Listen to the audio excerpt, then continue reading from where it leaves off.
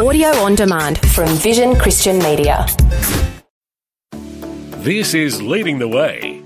Beloved, if there is a time for decision, it is now. If there is a time for wholehearted commitment to Christ, it is now. If there is a time for rejecting compromise and selfish desires, it is now. If there is a time to decide between standing together or fighting each other, it is now. Few Bible teachers understand biblical culture better than Dr. Yusuf. You see, he grew up in Egypt, a region where biblical events occurred. Add in his years of Bible school, seminary, and pastoring, and you get personal insights that bring vibrant color and detail to the words of the Bible. Today on Leading the Way, Dr. Yusuf takes you to the book of Judges, where something unprecedented happens. A woman becomes God's spokesperson, delivering direction and rebuke to the people. Before he begins, a quick reminder that if you'd like to get in touch with Leading the Way, call the resource team at 1300-133-589 or go online to ltw.org. Here's Dr. Yusuf to begin. Today we're going to meet a courageous prophetess, a counselor by the name of Deborah. But we're also going to meet a doubting, weak leader by the name of Barak, which means lightning in Hebrew. I want you, please, if you haven't already, turn to Judges chapter 4, beginning the very first verse. In fact, this chapter opens with the cycle of rebellion and judgment and then deliverance. We began a series of messages from the book of Judges entitled, Beware of Spiritual Amnesia. And we saw how the generation of the book of Judges began this cycle of rebellion against God, of forcing God out of the center place of their life. And then judgment followed. And after judgment came their cry to God for deliverance, and God responded to their cry and giving him a deliverer. After Ehud, the previous deliverer, died, some of God's people, the Naphtali's, they became apathetic. They became careless. They began to compromise with the enemies again. Despite of the fact that it hasn't been very long that they've seen what God has done in their midst. They compromised with the Canaanites. But this was really bad one. I mean, they allowed them not to just exist in the neighborhood. They allowed them to come in and set camp right inside their territory, right inside their camp. You see, in the Old Testament, Canaan, or the Canaanites, are a type of Satan, just like the Pharaoh was. He's a type of Satan. And Satan came and took over the tent of the Naphtali's, the people of God. And you know how they did it? 1 inch at a time. Or could be 1 centimeter at a time. Never came all of a sudden and invaded them. That will mobilize the people. They would have fought them.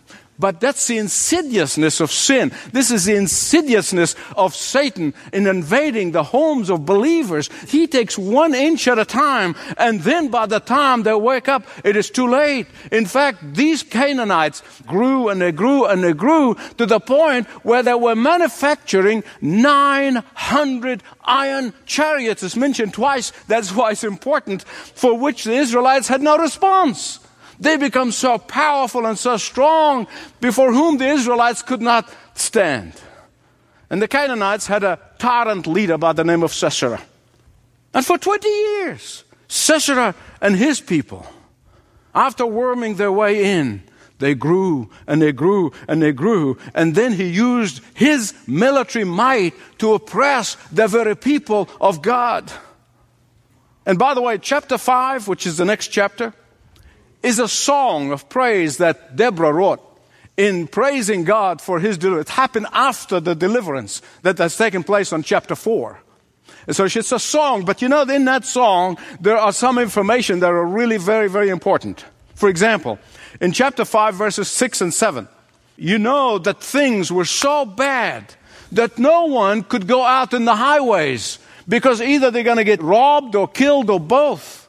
I mean, public life in Israel was so governed by fear. People were terrified, couldn't get out of their houses. The whole community was paralyzed. They were helpless. They had no strength to resist the oppression of these Canaanites. The people were so demoralized that they did not even bother making weapons in order to defend themselves. Chapter 5 again, verse 8 tells us why. The people of God chose new gods. And we saw in the last message, all they've done, they did not abandon Yahweh altogether. They just added the others to Yahweh. Oh yes, they're Christians, they go to church, they're fine, but they are adding all these other gods. So Yahweh moved from his center place. He was pushed into the peripheries. Beloved, if there is a time for decision, it is now. If there is a time for wholehearted commitment to Christ, it is now. If there is a time for rejecting compromise and selfish desires, it is now. If there is a time for courage to stand up, it is now. If there is a time for parents to be united together in parenting of their children, it is now. If there is a time for parents to stand together in unity, it is now. If there is a time for believers to reject mediocrity, it is now. If there is a time for the Church of Jesus Christ to be willing to pay the cost of discipleship, it is now. If there is a time for us to decide between worshiping the Creator or worshiping the creation, it is now. If there is a time for us to decide whether we're going to worship Jesus or Darwin, it is now. If there is a time for us to decide between worshiping Father God or Mother Earth, it is now. If there is a time for us to decide between what is morally right and what is morally wrong, it is now. If there is a time to decide between standing together or fighting each other, it is now.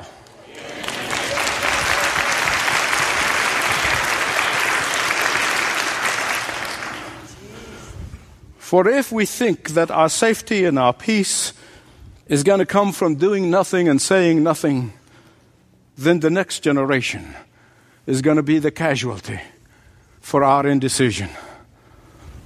I know sometimes as parents, and I know that from our own life, and I even see it in my children and the raising up of their children, sometimes parents want to be liked by their children so much that they never challenge their thinking.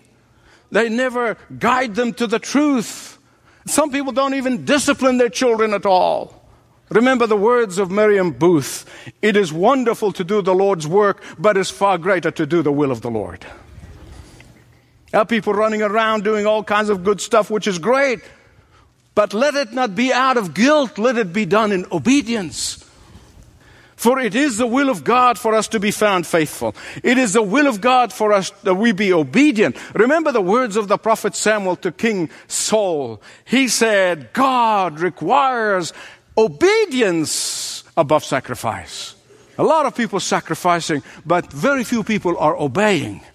So cry to the Lord. Cry to the Lord. In Israel, when things really got so bad, things got so dreadful, things that got so intolerable, they began to cry to the Lord. But God had already a woman there in their midst, a Bible teacher, counselor in Israel by the name of Deborah. Deborah describes herself as a mother in Israel. Now, if you have never appreciated the greatness of this woman, you will today. One of the most remarkable women in the whole Bible. But you have to understand that the Bible must be interpreted in historical context. The reason people get into trouble and end up in heresies and even departing from the faith altogether is when they take a passage or a text and run with it and apply it for our day without understanding why it was given to those people at that time and what it meant. And you must understand that in the Old Testament, to have a woman lead God's people is God's way of shaming the men. The men were abdicating their leadership responsibilities. The men were wimping out on God. The men were abandoning their role. So God, in order to humiliate them, He gave them this courageous woman to lead them. Isaiah chapter 3 verse 12, God complains to Israel, and He said, as for my people, children are the oppressors, and women rule over them. For God to give them a woman judge is His way of saying, you're a bunch of children. And that's exactly what they were. I'm going to show you an example in a minute. When it came to spiritual matters, Deborah was both judge and prophetess. And you're going to find that it is not unusual for God to end up using women in order to shame the men for their lack of fulfilling their God-given role. In fact, it happens in history. It happens in the Bible. You see it in examples. And I was thinking the other day of how John and Charles Wesley, their father was a rector of a small Anglican parish, but he really wasn't much of a leader. And so God literally used their mother, Susanna, to have the greatest impact on her famous sons. Even at the cross, when all the men fled, the women stood there by the Lord Jesus. But the clearest example of this dismal situation is when God spoke through Deborah to Barak. I want you to look at your Bibles now, particularly those two verses I'm going to tell you about, and you can underline them. They are very important. This prophetess, the mouthpiece of God, she's speaking. God gave her a message to give to the army general, to the army captain by the name of Barak. Verses 6 and 7 of chapter 4. She said to Barak, she said, "The Lord, the God of Israel, commands you." She didn't say he's suggesting to you or he's requesting of you. She said, commands you. Underline commands you in your Bible. "Go take with you 10,000 of the men of Naphtali and Zebulun and lead the way to Mount Tabor." Why? Verse 7. He said, "I will lure Sisera, the commander of Jabin's army, with his chariots," obviously those 900 iron chariots and the might that he is displaying, "and his troops. I'm going to lure them into the Kishon River and give him to your hands." The message couldn't be clearer, right? God said, "I'm going to do this. All you need to do is go. All you need to do is obey. All you need to do is follow directions." I guess men are not good at following directions. I know that firsthand. God was speaking to Barak, which is, as I said, means lightning in Hebrew, through Deborah. I want to show you what a remarkable woman Deborah was. She was more than just courageous. She would not step out of the task that God has given her. That is a remarkable, that makes her a unique, that lifts her high in all of our eyes. She would not usurp Barak's role, although she could have, because she was popular. She would not lead the army herself. She could have. She would not undermine the Lord's instructions. She would not go beyond God's call on her life. She was called to speak the word of the Lord, and that is all she was doing. Not trying to dominate. She didn't try to rule. She didn't try to control. She didn't try to undermine. And that's what makes her a remarkable prophetess. She was contented to be God's mouthpiece. She was contented to be God's instrument. She was contented to be God's messenger. She was contented to communicate to Barak God's divine strategy for victory. And she fulfilled her role perfectly. Perfectly. Oh, brother, but what does our brother Barak do? When God gave him a command, He gave him a divine strategy, and He gave him promises of victory, what does that ninny do? I mean, that's exactly what he is, a ninny. "I don't want to go alone into the battlefield. I can't go without my mommy." No wonder Israel was in such deep, deep, deep trouble. If the head of the army is behaving this way, I mean, imagine. Beloved, please listen to me. It is by believing the promises of God that we are enabled to obey God. Can I get a witness? I'm going to repeat it anyway. It is by believing the promises of God that we have the power to obey God. When God said, "I will deliver you," Barak should have believed that and went straight to the battlefield. But in God's sovereign plan, He wills it. That when the believer believes His promise, he's going to have the power She's going to have the power. You're going to have the power to obey. The flaw of Barak's character was that when God commanded him, he tried to make his obedience to the command of God to be partial obedience, conditional obedience. And partial obedience will always rob you of the blessing. Partial obedience will always rob you of your victory. Partial obedience or conditional obedience is really affront to the Holy God. That's exactly what it is. That's why you miss out on the blessing when you do it. You say, how do you know this? Very simple. Verse 9. I want you to look at verse 9. Chapter 4, verse 9. Listen again to this remarkable woman. She said, very well, I'll go with you. But because of the way you're going about this, let me give you a Yusuf translation. Because you're wimped on God, the honor is going to go to a woman. The honor will not be yours, for the Lord will hand Sisera over to a woman. You see, the remarkable thing about Deborah is she knew that she's God's rebuke on the people of God. She knew that. Now you and I need to understand that our God is sovereign. And He's going to accomplish His purpose and His will with you or without you. Ephesians 1:11 said He accomplishes all things according to the counsel of His will. With you, you get the blessing. Without you, you miss out on the blessing. It's really your choice.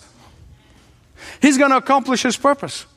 And when God says something to you, when He wants you to do something for Him, when He commands, when He speaks to you, you have a choice. You can fully obey, you can disobey, or you can put conditions on obedience. You can do that. Partial obedience is really not obedience at all. But whatever you do, whatever you choose to do, remember this, you cannot hinder the work of God. If you say, well, I can't do this and I'm not able to do this, or somebody else can do this and I'm not, God says, okay, He's going to go around you and go to somebody else and they get the blessing. They'll get the victory. We have churches that are full of spectators who are willing to obey if it is convenient. If it works out in their schedule. If it works out in their budget. If it works out in their social calendar. Churches are filled with audiences who are oblivious to the danger of the next generation because of the disobedience and the partial obedience of this generation. Can I get a witness? Churches are filled with people who are more willing to follow their own personal agendas, not God's. And that is why the next generation will pay the price. 57% of the youth of families involved in the churches. These are not pagan kids. They're not atheist parents. They're not agnostic parents. The kids involved in churches, 57% of them were unable to state that there is objective standard of truth. Why? Parents are too busy trying to do their thing, too busy trying to make a living, and yet there are so many Deborahs out there for whom I thank God, who are crying out and saying, please fully obey the Lord. Please stop sitting on your blessed assurance and saying nothing and doing nothing. Stop your partial obedience. Stop. You're having one foot in the world and one foot with God. I honestly, deeply, as I spent time studying this remarkable woman, I honestly felt pain in my chest for her and for all the other Deborahs out there who are longing for leaders to lead, but to no avail. For even when Barak finally went to the battlefield and she went with him, finally when they got there, Deborah had to fire the first shot. I mean, after all, they got all the way there. Look at verse 14. I'm not making the stuff up. It really reminded me of something that happened 20 years ago. I was speaking to a lovely, godly woman who was having a difficulty in her marriage, and we're talking about her husband's spiritual leadership. And finally, she looked at me with exasperation and she said, "Michael, I just can't follow a parked car." Look at verse 14. Here they get to the battlefield. She already said, "Go." He said, "No, go." She said, "Fine, I'll go with you." And then they get to the battlefield, verse 14. Then Deborah said to Barak, "Go." In the Yusuf translation, "What are you waiting for? This is the day the Lord has given Sisera to your hands." You can feel the sense of exasperation. Has not the Lord gone ahead of you? What else do you want? And sure enough, a tough broad who's Gentile, really, half Jew, half Gentile. She related to Moses' in-laws, who were Midianites, by the name of Jael. She takes Sisera, she takes him out once and for all, and thus delivering God's people from the menace of this horrible man. And she gets the credit for the victory, not Barak. Just as Deborah said. When Sisera went to sleep in her tent, she drove a tent peg in his temple and delivered God's people once and for all from this dreadful man. Here's another woman, just as Deborah said. She's going to get the credit. She's going to get the blessing. And the captain, whose job it is to go out and take on the enemy, misses out on the blessing. Because he could not decide. He could not decide. And he left the decision to others. My beloved friends, I want to challenge you today. Whether you are a decisive person or indecisive person, it makes no difference. Whether you are leading now or you're not, I want to challenge you to lead in obedience. Young people, let me tell you what I used to tell my kids growing up. I said, "No, somebody's got to lead. Might as well be you. Why would you let an unbeliever lead you? You lead them. You be the leader in the school. Be the leader in your workplace. You be the leader. Lead for Christ. Lead in your home. Lead in society. God is looking for leaders. Will you be one? Will you be one?" A challenge to lead from Dr. Michael Yusuf on Leading the Way. Remember, if you spend a lot of time on the road, you might want to subscribe to the Leading the Way podcast. Whether you're locked in the city traffic or traveling to your next appointment, his messages will encourage you in your walk with Christ. To find out how to subscribe to the podcast, the best place to start is ltw.org. Well, God has positioned Leading the Way, especially in recent years, to have a gospel influence in your neighborhood and around the world. Recently, a note came to our office that increased the courage and strength of our team, and we hope it will encourage you to know how God is changing lives too. A man shared how he'd been participating in many illegal activities, like human trafficking, gun smuggling, and more. While serving a sentence in prison, he came to know Jesus through Dr. Yusuf's messages. He shared the joy he experienced through purchasing a television set for his prison cell so he could watch more programs and grow in his faith. He asked for prayer to allow God to completely change him and give him added spiritual growth, especially in prison. Please pray for this man and others who rely on Leading the Way as part of their spiritual diet. Well, thanks for joining us today, and plan to join us again next time when Dr. Yusuf passionately proclaims uncompromising truth again on Leading the Way. This program is furnished by Leading the Way with Dr. Michael Yusuf.